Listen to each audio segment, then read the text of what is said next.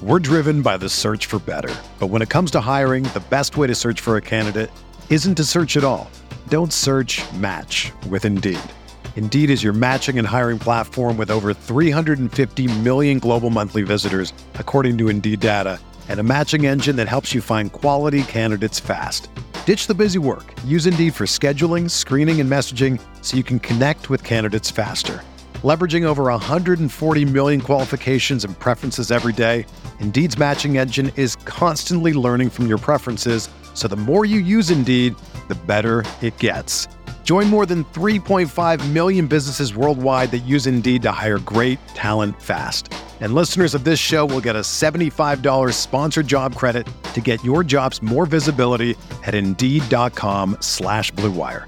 Just go to Indeed.com/Blue Wire right now and support our show by saying that you heard about Indeed on this podcast. That's Indeed.com/Blue Wire. Terms and conditions apply. Need to hire? You need Indeed. It's your True Faith podcast. I'm Mickey Collin. I'm delighted to be joined on the line today by Zara from the We Are the Geordies film. Zara, thanks for joining us. Thank you very much for inviting me on the show, Mickey.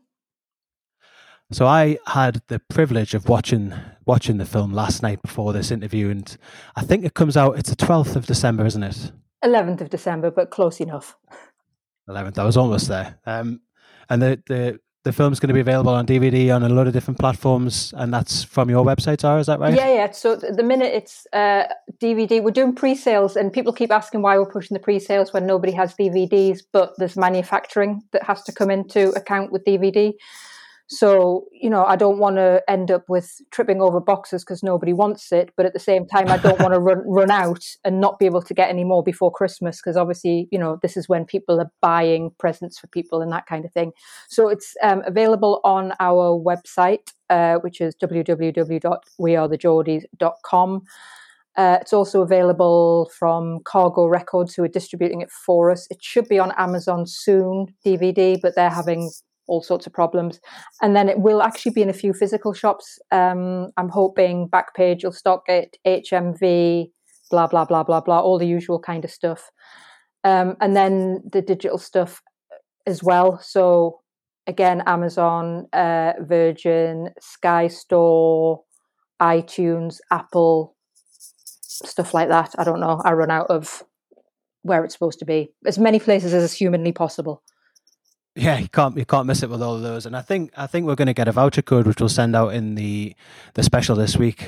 So keep your eyes peeled for that as well. Yes, the voucher code will probably just be for DVD at this point, but I am trying to sort out offers with the digital downloads and stuff as well to make it as easy and affordable for people as possible.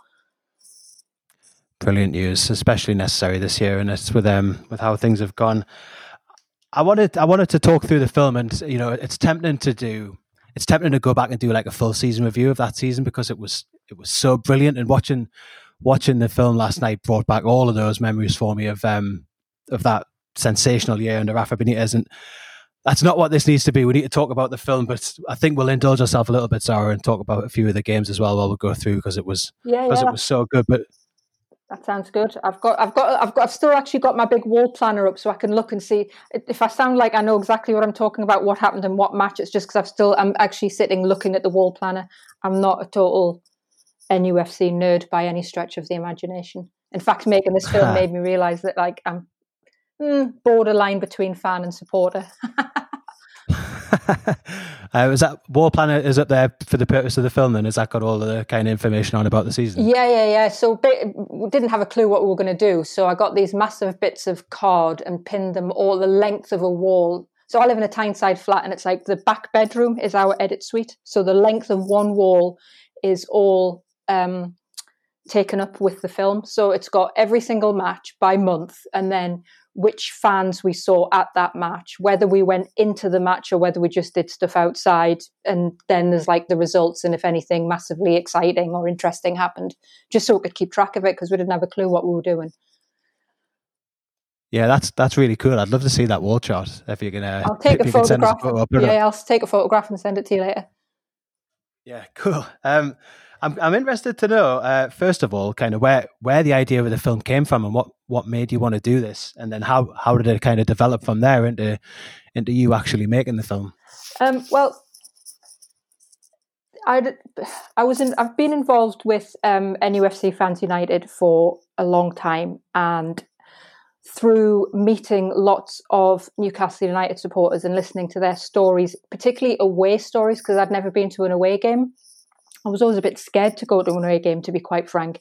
But listening to their stories and the laughs that they had along the way kind of really chimed with me, and kind of that just sat in the back of my head, kind of ruminating, and I didn't really think very much about it. Then in June 2016, so this was like about 2 weeks after Rafa said he was going to stay. So we'd been relegated in the May. This was June. Rafa said he was going to stay. I discovered that there's millions of videos, which I didn't even know existed, on YouTube, Newcastle United fan footage, people filming themselves at the match, filming goal celebrations, all that kind of stuff. Yeah, I had no idea that there was this like wealth of football footage of mainly our fans being paralytic singing Rafa Benitez chants. And I happened to go to London to do a course on low budget filmmaking, just like new ways of thinking about stuff. And the thing with filmmaking is, particularly up here, there's not a lot of people with a lot of money, and you need a lot of money to make films. And this guy said something that was really straightforward, was instead of spending ages writing something on spec and then spending years trying to make a film, what have you got access to that you can make a film about quite cheaply? And of course, I've got this whole Rafa Benitez thing going in my head, and I know I've got access to fans through Fans United. And obviously, because Fans United was involved in the fans forum, theoretically, we could get access to Newcastle United. So I was like, oh, this is all really, so this starts building a bit more in my mind. Then I was talking to a Liverpool supporter about Rafa Benitez, and he said, I mentioned that, wouldn't it be really cool if you've seen these videos, you could do a really cool film following fans, following the team. And he said, that would be mint, and you've got to do it this season because you've got Rafa Benitez, who's come from Real Madrid and Liverpool and Napoli and blah, blah, blah, and won everything wherever he's been, and he's in the second tier of English football. And he said something that really resonated and stuck with me, and it's kind of in all the marketing material, which was from Bernabeu to Barnsley. And when you think about it in those terms, you go, that really is quite a compelling story. But the football season starts in 2 weeks, and there's 2 months, and there's no way that I'm going to be able to turn this round. Sorry if I'm going on. It's a really long story. Then No. On the train on the way back, I was on Twitter, and as a lot of people know, NUFC Twitter can be either hilarious and amazing or, at the minute, bleak as fuck. But then it was hilarious and amazing because we had Rafa and everybody was excited.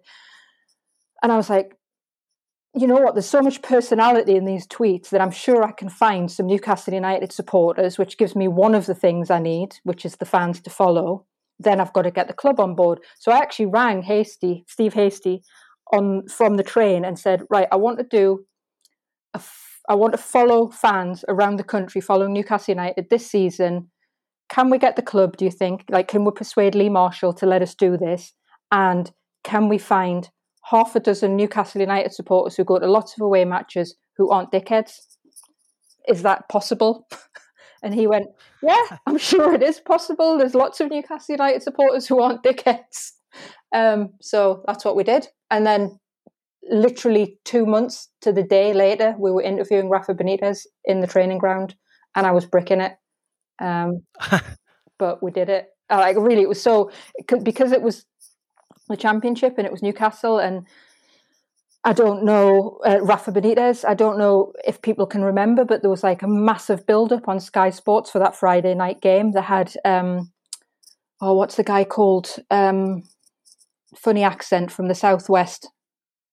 Was a manager for QPR for a while. Can't remember his name. Ian Holloway. Him, yes. He was lovely. He was there to do a massive interview with Rafa Benitez. There was all these TV cameras. There was like proper big, like the massive TV cameras, and then there was us with like a little DSLR.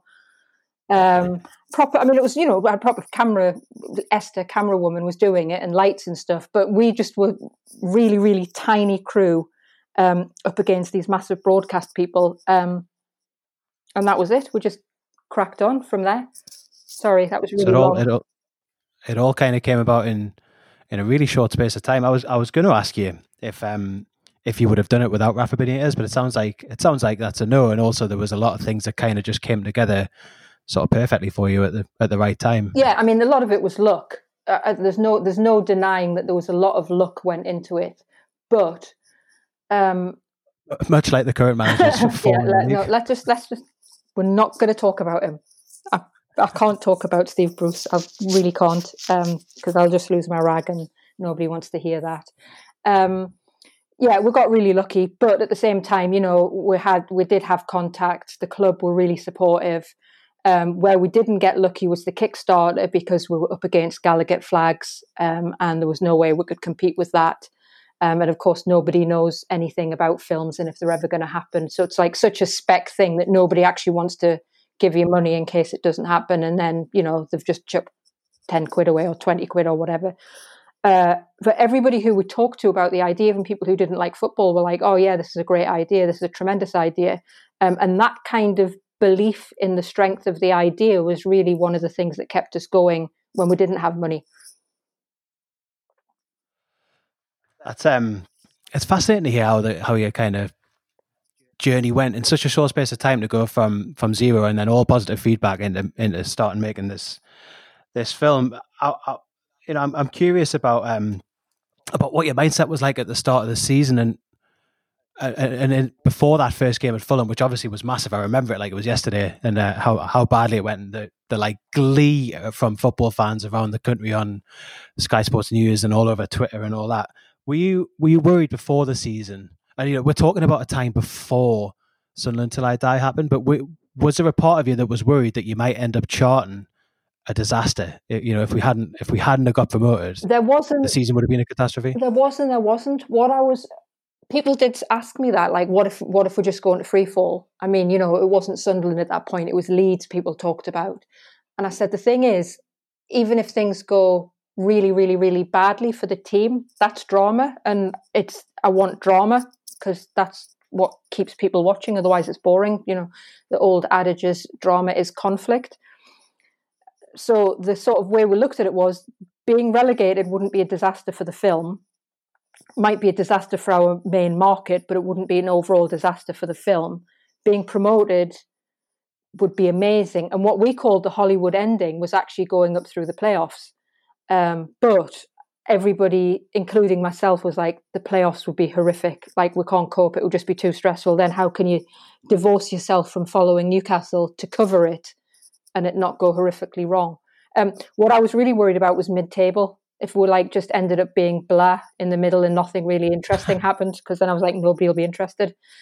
So, yeah, I just didn't want mid-table mediocrity. That makes total sense. And I guess, you know, both this and, you know, people will see what it is when they get a chance to watch it. But I was going to say this proves that the positive season that we had transfers really well into a documentary film about it. Sunderland Till I Die proves the opposite. So I guess you're right that you could have had both. I'm delighted it didn't go that way and it went the way that it did. Yeah, but it's interesting because if you look at like the stuff that was starting, I mean, there's a whole massive story about Sunderland Till I Die that I don't want to get into on here. But the thing that's interesting, when we started out, you had the All or Nothing stuff was just starting in America, but it was with NFL teams. And you also had, there was a college football show in America called, which if nobody's seen it, you really have to check it out on Netflix, called Last Chance U. Even if you don't like American football, it's just an amazing show. And we watched both of those back to back, kind of right as we were starting. It was the week before that friendly we played the week before. Was it Hellas Veronis? No, that was the second season. I can't remember who it was, but the only pre-season friendly we played at home before the start of the championship season, somebody told me about Last Chance U. So we watched both of those just as we started. And the thing that was really interesting is, so there's been 5 seasons of Last Chance U, which is just awful because it's taken us so long to make the film, and God knows how many All or Nothings. but we're the only ones that have actually, and then Sunderland Till I Die, we're the only ones that have charted a success. Everything else, all the rest of them, I watched them and go like, the Leeds one, they didn't get promoted that year. Man City, they were supposed to win. It was set up, the beginning is they're going into this season to win the Champions League, and they didn't. So like, even though they won the title, that was a failure for Manchester City. And then Spurs, everything went tits up and they got Mourinho and blah, blah, blah. So for me, it's really been quite all the way through. I'm going, but we actually didn't kill our team. We followed our team, but we didn't kill our team. So, that was quite, because that would have been really shit if it had been us. And I have read recently that Rodwell, etc. at Sunderland have quite often blamed Sunderland Till I Die for some of the disasters that befell that club. But that's all the speculation.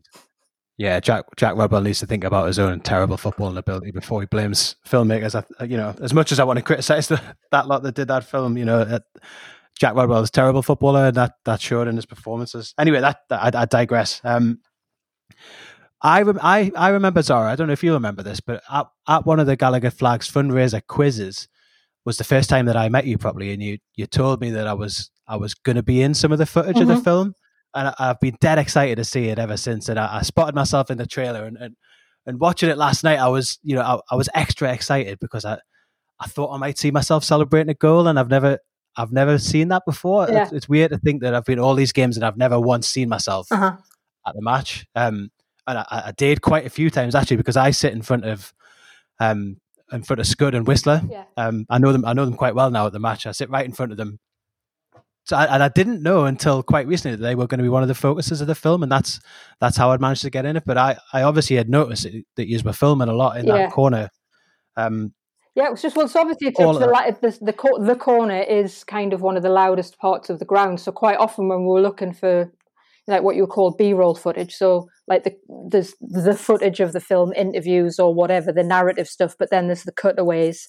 We knew that we'd always get the best cutaway stuff from the corner, so we were there quite a lot because it was generally quite leery, and we knew that we would get Scud and Whistler a lot, which would save our asses in various points. I don't know if you noticed a couple of bits of footage that got recycled where you were like, yeah, that wasn't really that match.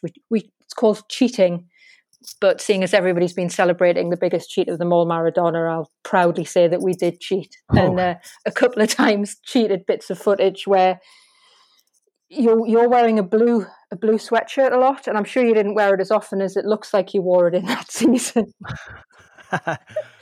Well, I hadn't noticed the cheating. You didn't have to tell anyone. Well, there you go. You can cut that bit out if you wanted to, but I kind of did want, I've got to kind of be, because there's always going to be somebody going, oh, I wasn't at that match, and you go, yeah, but it's Hollywood, isn't it? Yeah, especially on Newcastle Twitter, you're going to get people like that. Yeah.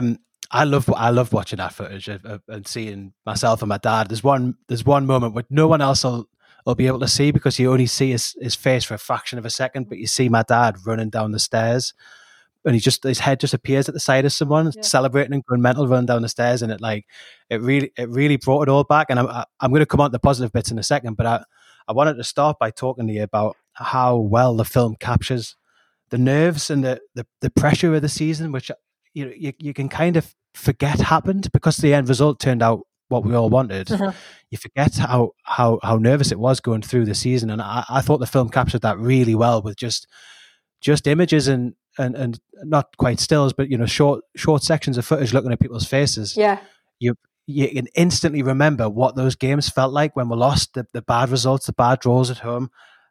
What was it like filming that, and do you think that kind of peaked in the immediate period after the New Year? Oh, the New Year stuff was just so stressful. That kind of centerpiece thing with the QPR match, that I really thought Rafa Benitez was going to walk out of that because we were the only cameras in those press conferences, because there's like written press conferences and then there's the TV press conferences, and then radio is separate again.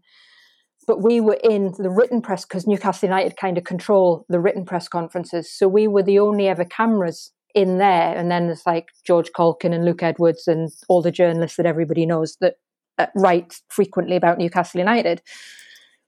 And what was interesting in those press conferences was kind of what's said and written down and recorded, and then what the kind of off-the-cuff background stuff that the journalists could never, ever write about, but gives a lot of context to the writing within that you then read later on in the Chronicle or whatever. And had Rafa Benitez picked up one of those bottles and just thrown it at somebody and walked out of that press conference, I wouldn't have been surprised. It was horrific. It was so scary. And the other real low point for me was Ipswich Easter weekend, when we lost 3-0. And I really thought we were going to blow getting promoted and everything was going to be a disaster. And we would end up with the mid-table mediocrity. Like, we would not go up and either just miss out on the playoffs or fail spectacularly in the playoffs. And that was the moment where I was really thought, that was the only game I left early. I left at halftime at Ipswich, and I thought, I don't want to be stuck on, I don't know if people who's been at Ipswich and who hasn't, but you've got to you get the train, the mainline train down to Peterborough, change, and then you get on these tiny little pacer trains, which are just ram-packed with people. And I thought, I really don't want to be stuck on these ram-packed trains with angry Raji Geordies when I've got all this expensive camera equipment that I've rented from somebody. So I left early, and I was going, I can't believe it. They're just completely fucking this up, and the whole thing's going to be a disaster. That was the low point for me, apart from thinking Rafa was going to walk at QPR. The press conference footage is sensational. I'd never seen anything like it, and I remember at the time how nervous we all were about Rafa leaving and how upset he was. But you can just see it in him so clearly, so clearly in the footage. We interviewed the people, our fans, after the next couple of games. There was the cup replay, was it, against Birmingham? Was it a replay, or was that the first leg against Birmingham City? I'll have to have a look on my list. I haven't got my glasses on now. Anyway, we played Birmingham City in the cup, and we played Derby. They were the two games around there. And I remember interviewing our fans, and they're all going, no, you're exaggerating. It's all, as we all do. It's the press. They're making stuff up. And I'm like, no, they're not. I was there. He's going to walk. That's it. He's gone. That's the end. End of the film. That's it. He's done. But he didn't. He stayed, and woo-hoo-hoo. Well, thank God he didn't. And we kind of rolled from there into a couple of key results which are focused on quite well in the film. Brighton and Huddersfield away in a week. Yeah. I thought, that was obviously the key week of that season. Those two games were brilliant. I didn't get to go down to either. I thought your footage of the away ends was brilliant. It's so good to watch. I love watching stuff like that, and it really clearly shows the Huddersfield. So James is the writer and co-director of the film. My husband, he's American, and that's Huddersfield's his favorite game, his favorite bit of the whole film, that Huddersfield sequence. And it's kind of a microcosm of the season, where it starts off well, although we didn't start off that well, but we did go on a run quite early in the season. It starts off quite well, and then there's a dodgy penalty, and then everybody thinks, oh shit, we're going to cock this up. But then we end up victorious. So it's kind of, that match is just like a little microcosm of the whole season. And the footage is beautiful, and everybody's faces, the pain on people's faces after the penalty goes in, but then the elation makes it all worthwhile.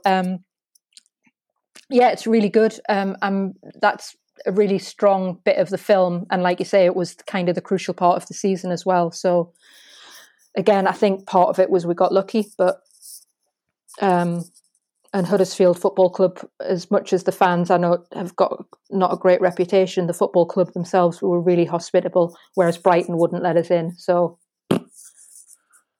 yeah, I wondered that. It's quite it was quite apparent which clubs had let you in and which hadn't, and I just can't understand why any of them would ever say no to something like this. But there you go. That's modern football, isn't it? Yeah. I was curious about what was it like being in those away ends, and what was it like filming it, and kind of additionally to that, how did actually filming at the games affect your enjoyment of the football? Were you still able to enjoy the match, or was it kind of all about the film? Generally, it was all focus about the film. Sheffield was kind of quite a boring game. We went down, didn't we? Sheffield Wednesday. That's a really good question. I don't know. I think it was kind of a bit of both. I mean, filming wise, I would generally have sound so I could be watching the football, or I would just have my phone. Whereas the guys who actually had the proper swanky cameras were generally focused on the football, so you never really got to watch much of the football anyway. And that was a weird thing. There was some games like that Bristol City game that was 2-2. I know it was a home game, but I didn't have a clue what the score was. I had no idea because I knew we'd conceded some dodgy goals. You could tell that just by the rage in the fans. And then you knew we'd scored some goals, but at the end of the game, I had absolutely no idea whether we'd won or lost or what, because I was watching you guys. It's bizarre that it must be such a weird experience, especially in such crucial games. That Bristol one in particular you mentioned there, I remember I was furious that we didn't win that. Furious we didn't get 3 points. Same with the Leeds game as well. Oh, the Leeds one, that was because I knew that I had another camera guy waiting outside for me, and I'd said I would meet him right outside on the final whistle. So I was watching it in the press room with the guy. There's kind of two, and one of them's called Eddie, and I've forgotten the other guy's name, and it's really awful because I think in the credits they're just the press room because I couldn't remember the guy's name, which is horrible because he loaned James a coat when it was really freezing cold. But I was watching it with those two guys, and that last second kick, Chris Woods, I was fuming, and everybody. There was a couple of people who'd obviously left early and had come running out and going, "Yeah, we've won, get in!" And then you're like, "No, you've missed the goal, the equaliser," and it's horrific, full of rage. And then none of our fans all blanked us after that game. None of them would do an interview. Dr. Dave was like, "I fucking hate Leeds," and I went, "Can I use your tweet?" And he went, "No, you can't, but I fucking hate Leeds." I've got a lot of sympathy with that. I remember coming out of that game, I was so angry. You know, there was a lot of times through that season again, which I'd sort of forgotten about until I watched this film, where I thought we'd screwed it up, and that was one of them where I thought, you know, if you just don't concede that goal, we're fine, it's done. And yet we're conceding the 94th minute to Chris Wood, who, as it happens, has turned into a great footballer, and had a good season that season. But I remember being absolutely fuming. Yeah. Another thing that I thought was really interesting in the film, and it's tied in because I was absolutely fuming again, was I thought your coverage of the fans and the commentary and everything about the Burton, I don't even know what you call it, farce. Yeah. Where they gave a pen and then cancelled it and gave a free kick. I thought that was sensational. You've captured something there that should, in theory, never happen again, and has never happened before. What was it like for you? That was a strange one because we were in. Give us one. I'm just going to mute you for a second because I'm going to cough my guts up and I don't want to deafen people. It's okay. It's not COVID. It was a strange one because George, the kind of the fan who we focus on there, George Mitchell, sits next to Steve Hasty at the match, which I didn't realise going into the match that was at the start of the season. Going into the film, I didn't realise that they actually sat next to each other. So when we decided we were going to sit with George on that match, Steve said he would give us his seat because they sit next to each other. That makes it easy. So James was sitting in there with him, and Steve Hasty and I sat in the press box. And I think there must have been some competition winners from, I don't know, one of the sponsors or something who had seats in the press box as well. And everybody was just going really, really, really mental with fury in the these two or three other fans in the press box, and then all the other journalists, because you're sitting in the press box, you're not meant to jump up and down and be involved as a supporter of the game. You're supposed to be focusing on the writing your journalistic review or whatever. So that in itself was really quite a strange sensation.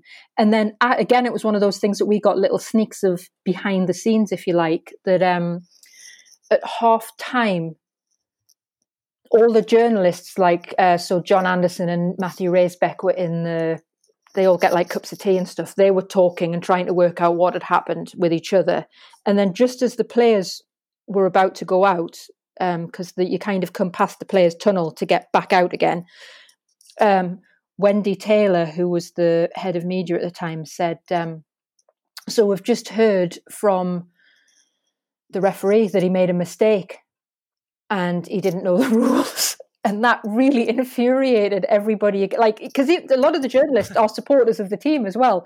So they were all furious. The players were all furious. And then again, these fans were just going absolutely mental, crazy, and acting like fans, as you would expect people to do when they're just there on a jolly. It was a really sensational atmosphere, because I think nobody had a clue what was going on. And then Wendy Taylor broke the news, and that just fired everyone up.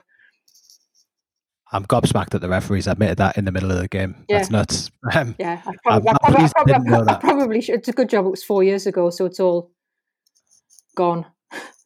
Yeah, I'm pleased I didn't know that at the time, because I was angry enough as it was. I mean, it was obvious he didn't know the rules, but to know that he knew he didn't know the rules. Well, he came out and apologised afterwards. I mean, I don't think he knew it when he did it. I think it kind of became apparent to them at halftime.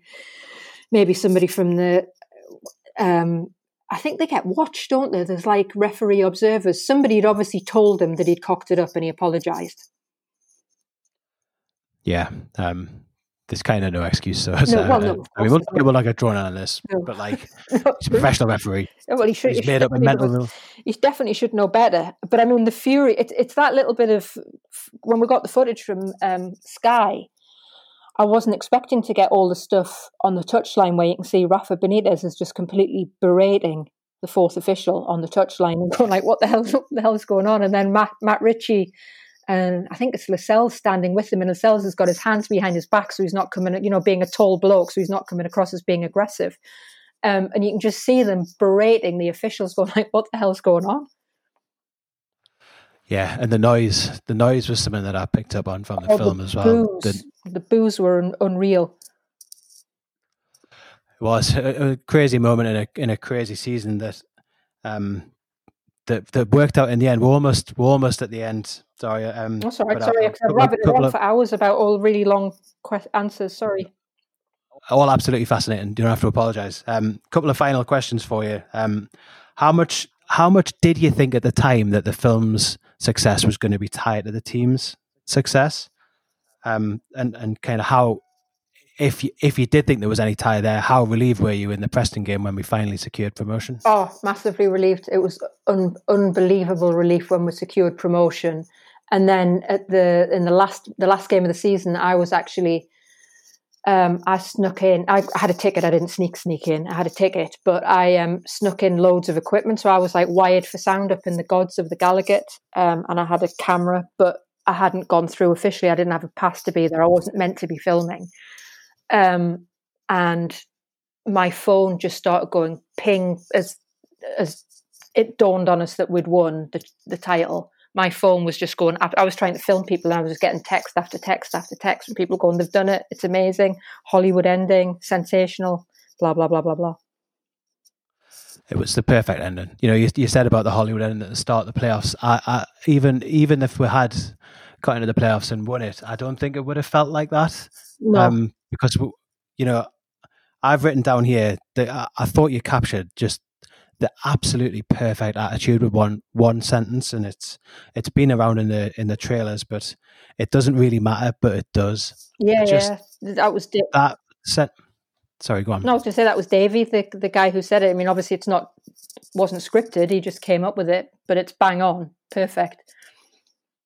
It just nails it exactly how it was, and I think a lot of people in the crowd had that exact feeling and realised that exact feeling at the same time. And I don't know. I thought that was captured so perfectly in the film, that moment and that day, but that feeling.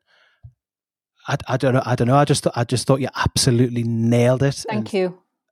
Staggering that he's come out with those words, because that's exactly what it was. And yeah, watching the film and being able to remember that, it is crazy. And it's the bit that it's the bit I'm gutted about it not being on in cinemas, is not so much big screen lardy-dardy, but we've got a beautiful 5.1 surround sound mix, and it was mixed for cinemas because I wanted it to feel like you were at the match. And okay, so you're not watching the football, you're watching people watching football, which is a different sensation. But it's just how intense and how focused people's faces are in the match. And then the jubilation and the ecstasy at the end is just there on everybody's faces to see. And that's what we wanted to capture. And a lot of that comes through in the sound, that if you're just watching it on your laptop or whatever, doesn't necessarily do it justice. And I mean justice to it's not just justice like in that pretentious ooh, but I mean justice to the noise that we as 52,000 people made on that day. Well, I'm looking forward to eventually seeing it in the cinema then, because it really got me watching it last night at home in the dining room with my headphones on. Yeah. So I can't imagine how good it'll be then from what you've said. How does it feel now? You're at the end of this process. You've started this 4 years ago. You've got the pre-sales, which I assume are going well because everyone's excited about it. Everyone I've spoken to is dead excited about it. You've got the release in 2 weeks' time, 4 years down the line. How does it feel now to be coming towards the end of this? I've got really mixed feelings. On the one hand, I'm glad that I can finally share it with the people that I made it for, as in us, you guys, the fans. And I'm actually just glad to be done with it. It's sort of like it's that thing of what, if you've got, I don't know, you've got to do your tax return, you've got to clean the car, you've got to clean the cat litter tray. Sometimes you're just glad that you've actually done it. It's finished and out the way and you can move on to something else. It kind of just, in some ways, it's become all encompassing for a couple of years. Yeah, I bet it has. That's it's fantastic to hear that you've come through it 4 years later, and I totally get that you're relieved that it's over, but I think you've made something that you need to be incredibly proud of. And people when they get a chance to watch it are gonna, I promise you, they're gonna feel the same as I did last night. And it was such a brilliant trip down memory lane. It's interesting that it's come now. We were just talking about this before the podcast started. It's really interesting that it's kind of worked out like it has, and it's come out kind of as we supposedly are going to be leaving second lockdown. Believe that when it happens. I thought that it spoke to me in a way I didn't expect because we haven't been able to go at the match, and I'm curious about what your thoughts are on that, and just let the listeners in on a bit of the conversation we had beforehand. I think you've sort of been given a weird scenario to release it at the perfect time without it being perfect at all. What are your thoughts on having to release this film during a national lockdown? Yeah, no, I mean, I definitely agree with you that in some ways it plays into our favour. People are really missing the match and not being in big crowds of people and all that kind of that fun. So that increases the nostalgia factor, if you like, and reasons why people would want to see it. At the same time, not being able to show it in cinemas is a bit sad. But overall, if it wasn't for the pandemic, then it probably wouldn't be finished yet, because one of the main ways we managed to get it over the line was I got a bounce back loan through my company, which obviously they wouldn't have been available had it not been for the pandemic. So it's a kind of the government has cocked up its handling of coronavirus, but they also gave me the lifeline to finish the film and get it out to people. So black and white, just like the tuna. Yeah, too right. Well, thank you very much for your time, Zara. It's been fascinating to hear about the film. I want to encourage everyone. I want to encourage everyone that listens to this to buy it. This is a film that's been made by Newcastle United fans, about Newcastle United fans, about our experience at the games, about our experience of that brilliant season when Rafa stayed when he shouldn't have, about getting promotion back to the Premier League at the first time of asking, when if we hadn't, it would have been a catastrophe for years and years and years. Buy it and watch it. Buy it for your Toon fan family and friends for Christmas. Get everyone you can to see it, because it'll remind you all of what we're missing at the minute. And and a lot of you were in it. Thing. A lot of people are in it who probably don't even know they're in it, because we had very long lenses that could get to places that you maybe don't even know that you're in the film. And right back at the beginning, we asked people to send footage in as well of their matches. And there's loads of the footage was shot by fans as well. So it's, it is made, it's being made by us, but it's also being made by you guys too. That's true, because I spotted quite a few people that sit in loads of different places in the ground and some at away games throughout the film. So you will spot people that you know. Sarah, just remind us one last time before we finish, what's the website and how can people get the film? wearethegeordies.com. There will be, on DVD, there will be a discount code coming out via True Faith, and also loads of digital platforms from the second week in December. Brilliant. Zara, thank you very much for your time. Cheers. Thanks everyone for listening. Thank you. Cheers. Have you heard about the 2018 study that showed half of prenatal vitamins tested had unacceptable levels of heavy metals? No? Well, now you have. I'm Kat, mother of 3 and founder of Ritual, the company making traceability the new standard in the supplement industry. I remember staring at my prenatal vitamins and finding all these things I was trying to avoid. High amounts of heavy metals, synthetic colorants, and unnecessary ingredients. So, at 4 months pregnant, I quit my job and started Ritual because I believe that all women deserve to know what they're putting in their bodies and why. I'm so proud of our prenatal vitamin. The ingredients are 100% traceable, it's third-party tested for microbes and heavy metals, and recently received the Purity Award from the Clean Label Project. You see, we trace like a mother because, let's be honest, no one cares quite like a mother. But don't just take my word for it. Trace for yourself with 25% off at ritual.com/podcast.